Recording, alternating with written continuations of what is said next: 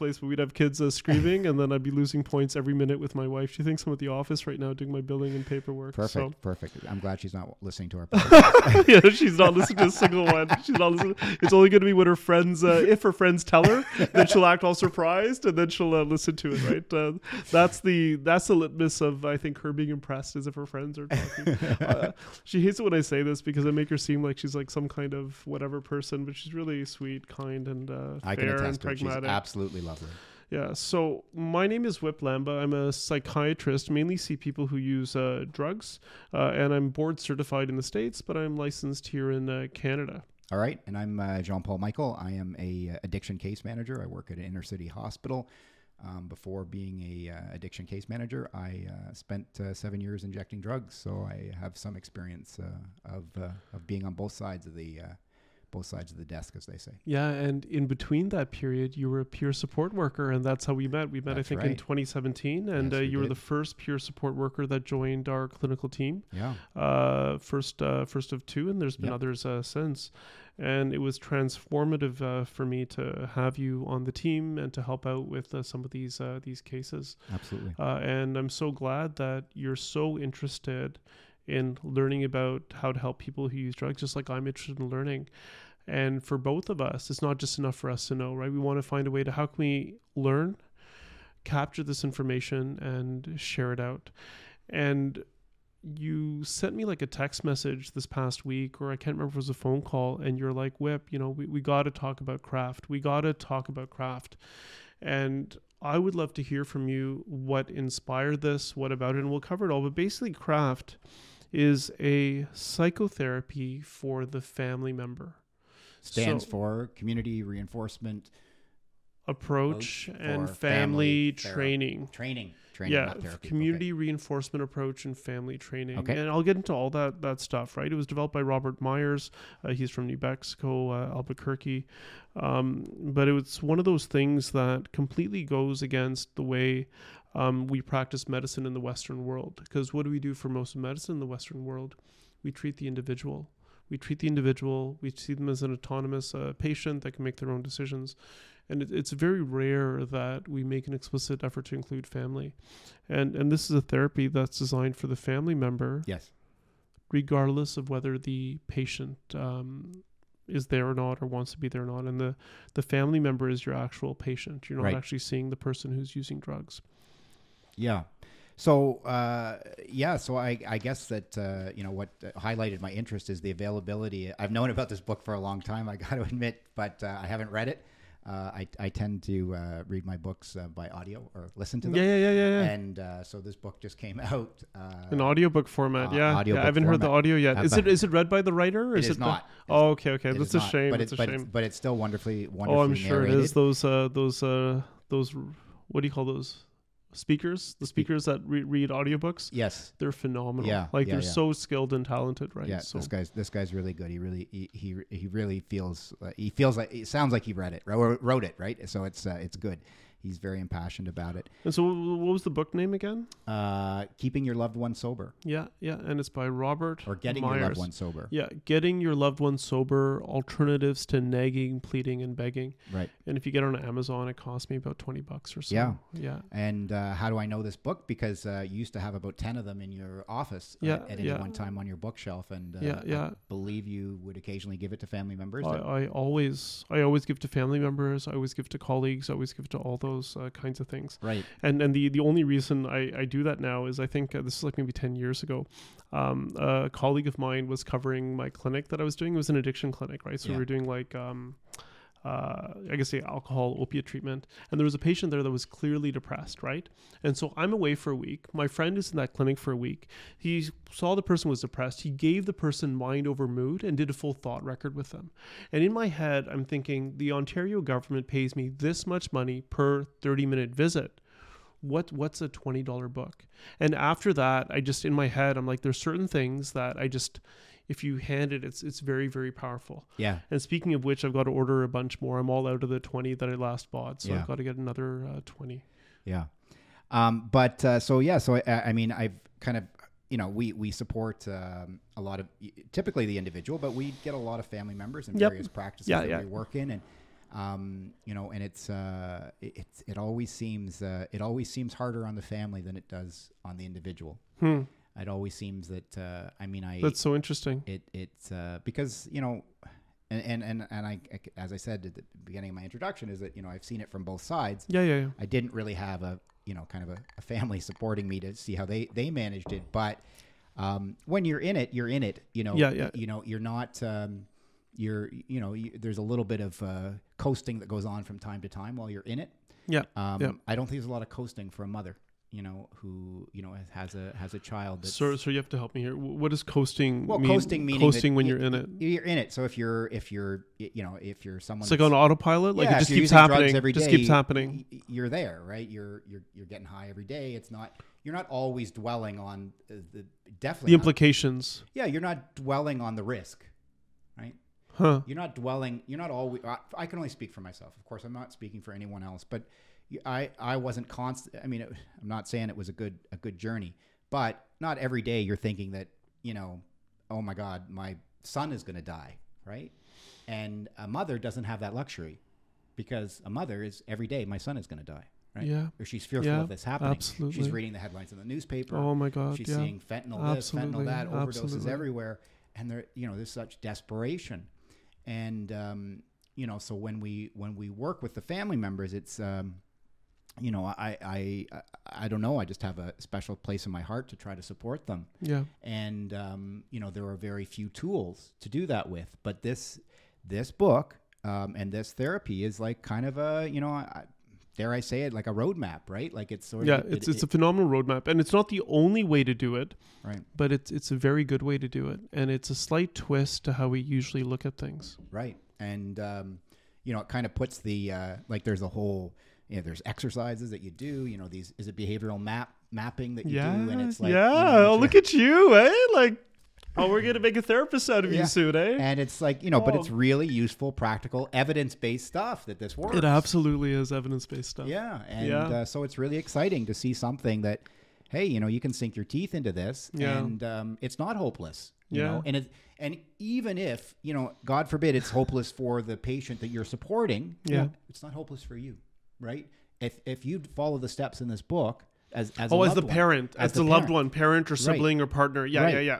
And that their life is going to be better because of it. Absolutely, right? yeah. And that's the key part of it, right? That they're going to get some level of comfort out of following this practice, whether it's because they're going out for a night with their friends, or as opposed to, you know, begging, pleading, and nagging, right? That was the expression with their loved one, and one more time that they're intoxicated, because, you know, the book teaches some really basic lessons that you think would be intuitive, but they're kind of not, right? Where it's like, you know, if you're talking to someone that's intoxicated, I mean, we all kind of know this, you're really not going to get a lot of insight in that conversation. But when you're in it, if it's your, you know, your spouse, and they're, you know, they've come home drunk for the, you know, the 5th time this week, you know, and you're upset about it, then you're going to, you know, you're going to be upset too, right? They missed dinner. They, you know, they woke up the kids. They're screaming in the house, right? And they're careless, and they're coming in with their muddy boots, all these different things. And you're like, you know, these are the things that, you know, when they come home intoxicated, that you have to deal with. So of course you're going to be upset.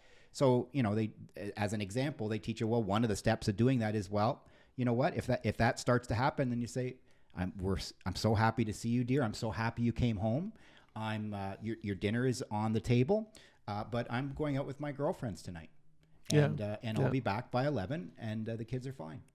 I can't remember. Is that a story in the book, or is that one that you heard separately? It's sort of. I think it's a. I conflated a few stories in the book, but that's all. No. I was just curious. Because I tell that story a lot too. Oh, okay. Yeah. So I mean, but that's, you know, kind of. But at the end of the day, she got some peace, and she didn't stay home for 3 hours, you know, ranting and pleading with her husband to stop drinking and all the damage that he's done. Yeah. So what I'm hearing is that you've seen the suffering in the family members, you've heard the suffering in the family members, and you want to do something to reduce their suffering. And this therapy is designed exactly for that. And in some cases, it can also make their loved one more likely to make some changes in their life. Yes. And it sounds like you were especially impressed because it was like this evidence-based psychotherapy. It's not like some guy saying, "Hey, send me all of your parents, and I'll help them." Right. You know, like send me all the parents. with this therapy and this model, the other thing that I was hearing as you were talking about it is that like it's almost like every second, every minute of the day, these people are worried about like, is my kid going to be alive, or what can I do, or all that kind of stuff, and yeah, no, and it sounds like you want to be able to help them a lot for that. Of course, yeah. I mean, you want to, because I think that environment is, I mean, it's also not conducive to the people that we are, that are principally who we're supporting.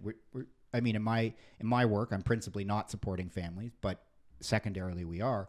But if the family is, if this works better for the family, then the outcome is better for the patient as well, right? So if it works, it works, and it's and so that's a big point of it too. So should we talk a bit about craft? Sure, absolutely, yeah. So there's a couple of ways that I can bring it up, and sometimes I like to go a little bit back in time, and I don't know if there's value in that or sure. not. I mean, I think that's people that are checking us out are not going to know what necessarily what craft is at all, really, at this point. What we've talked about. Yeah. So with psychotherapy, when you look at people that develop psychotherapies, if you look at who their supervisor was, who they did their PhD with, who they did all that stuff with, all of a sudden you get clues about why they think the way that they do. And we talked a bit, I think this was a while back at the CSAM conference, about first wave, second wave, third wave psychotherapies. And first wave psychotherapies are really behavioral, right? Where like the people, these behaviors, they believe you didn't even know what the person thought. You just create an environment for the change. And Robert Myers, the person from New Mexico who developed this therapy, did his PhD thesis and his postdoc with this a psychologist called Nathan Azrin. And Nathan Azrin, I was blown away by what this guy did. He developed this token economy for schizophrenia. And so what that means, in certain closed environments, he can get people with schizophrenia. People with schizophrenia usually have a lot of negative symptoms, a lot of low motivation to do things, make changes. And he found ways to motivate them to change their behavior. The other thing that he did was he actually wrote a book and a protocol for toilet training for adults with severe developmental disabilities. Okay. So like people that aren't really able to learn many new things, but you can imagine, right? If you're like 40 or 50 years old, or you're like our ages, and you're at the point that you can't go to the bathroom on your own, you have to have like a nurse or someone to help you, and you don't have the ability to learn all these new things. But if you can set things up so that the person can learn, all of a sudden they have this freedom in terms of what they can do. And he also wrote a book for children as well, which I read, as I was trying to teach my kids how to do it. And what he did in that book was that he took every single simple step and he sort of would give a reward for it. So for example, with the child, if they walk to the potty, they get a little jelly bean. If they put their pants down, they get a jelly bean. If they sit down on it, they get a jelly bean. If they leave something on there, they get a jelly bean. And so then you do one small step at a time. You add that reward to it. Sometimes you can withhold stuff if they don't get the jelly bean if they don't do the stuff. You could time it so it's like every hour, every minute, all that kind of stuff. And it's actually quite effective. They had some other things in the stuff they did with the adults, like a negative reinforcement. Is there some contingency management for toilet training? That's exactly what I'm talking about, right? Okay. And the reason that I'm saying this stuff is because, sometimes we're so stuck on the individual motivation, we don't think about how to change the environment around it. Right.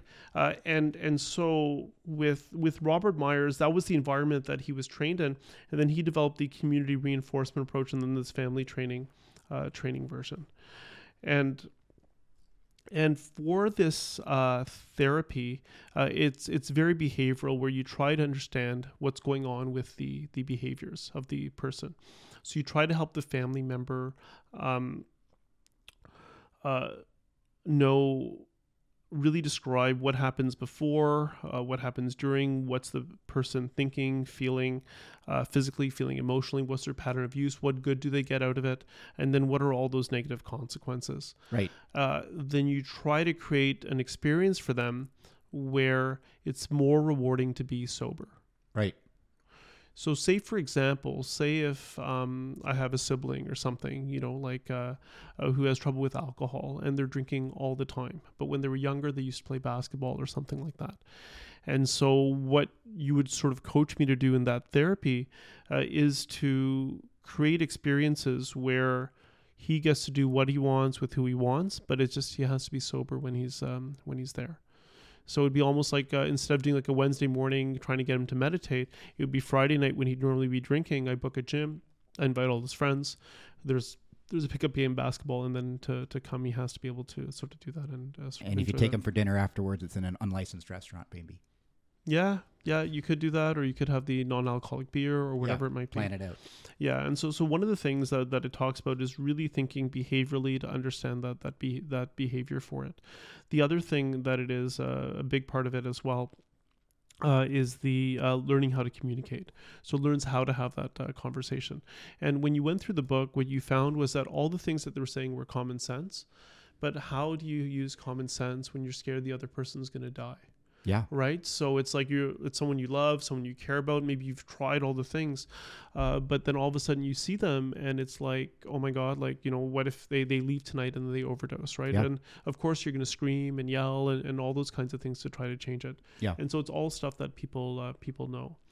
I think unless you have sort of specific questions, I think I might have to come back for another session where I actually have an outline of all the key things, because I think the audience would be really, really interested in that.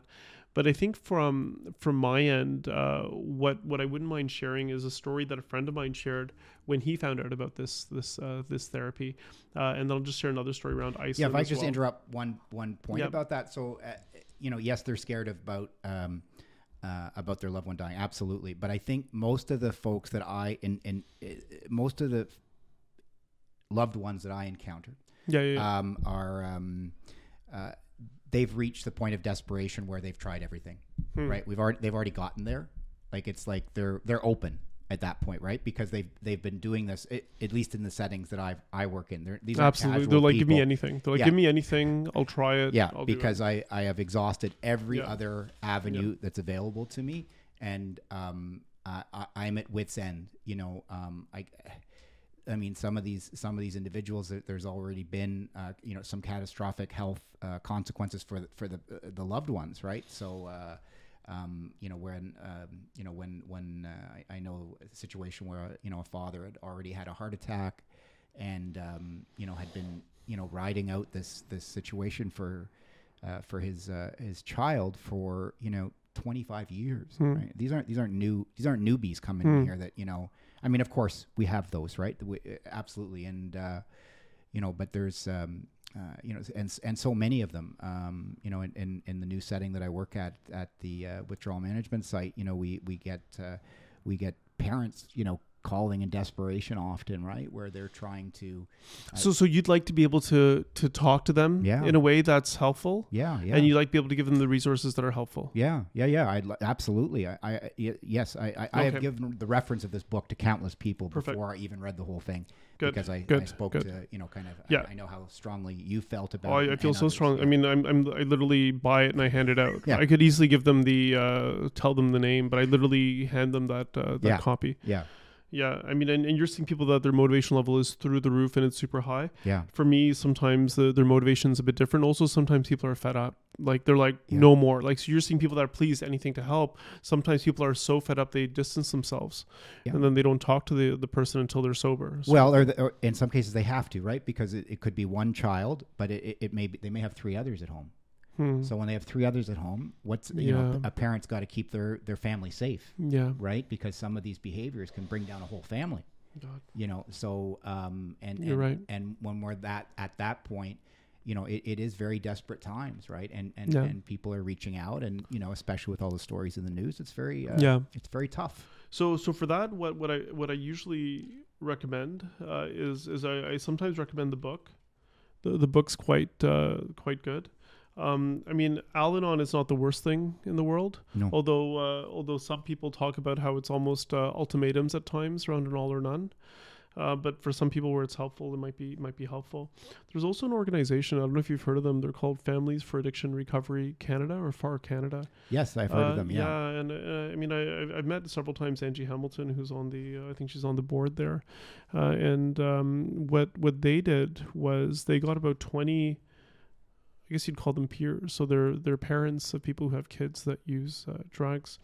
And what they did, they got them all trained in ACT, so acceptance commitment therapy. Okay. They got them all trained in motivational interviewing, and they got them all trained in craft. Okay. And so they have a phone line that family members can call for support. I did not know that. Yeah, and so the therapies that we want to do and want to get better at, they've actually trained all these peers in those things, and I always recommend that to the family. Well, let's put that resource in our absolutely in our description. You know, absolutely. You know, and I think I was chatting with her after they got the training, and they had Robert Myers come down and all that stuff. I was just so blown away by it. You know, because there are patients where Al-Anon works, all that stuff works, but when people are at their wits' end, they sometimes just need to know that they're not alone, right? Because you can fail on the side of giving too much compassion. So anytime somebody calls, you give them money, almost like this enabling thing. And you can also sometimes fail in terms of setting such a hard limit that you miss a window for an intervention. It's tough. It's tough to be objective, right? When you're right in the eye of the storm and you've been in it for sometimes 2 or 3 decades. My goodness, I couldn't imagine that, right? And it's your child. Yeah, absolutely. And so what I do now is, I have like those usually about 10 to 20 books in my office. And so if I see a patient and they have a family member, or maybe I'm seeing a patient where addiction's not as big of an issue, or their partner has a big issue, or sometimes I'll see people who don't see their addiction as an issue, but they see their partner's substance use as an issue. I'll give them the book. And I have to be very careful though, because if I'm seeing a patient and then I see the family member, I have to be very careful around confidentiality, sort of the consent form. I have to create separate charts for the different people. And ideally, the way that I would practice is if I had a teammate who was trained in the therapy, I would see the family members of their patients and they would see the family members of mine. So there's some kind of distance as well with it. Right. Okay. Yeah, and so I have those books there. I sort of hand them out, and then I have to be very careful when I give them, because when you're going through it, a lot of the suggestions were very simple. And so if you're someone that's for 25 years been trying to help your loved one reduce their substance, they'll be like, "You think I haven't tried this? You think I didn't try, like, you know, being nice? It's like, hey, sorry that I did this to you. I've tried all of these things." But it's almost like a reminder of first principles, right? And so for some people, I have to be very careful how I frame the book, because people get quite, they sometimes take it it's like if you came to me saying you were depressed and I was like, "Hey, read this book." "Yeah, I'll see you in a couple months." Yeah. Well, I think in talking to family members about this and working with it, I think they have tried a lot of part of it, right? But I think they've left out the part of taking care of themselves.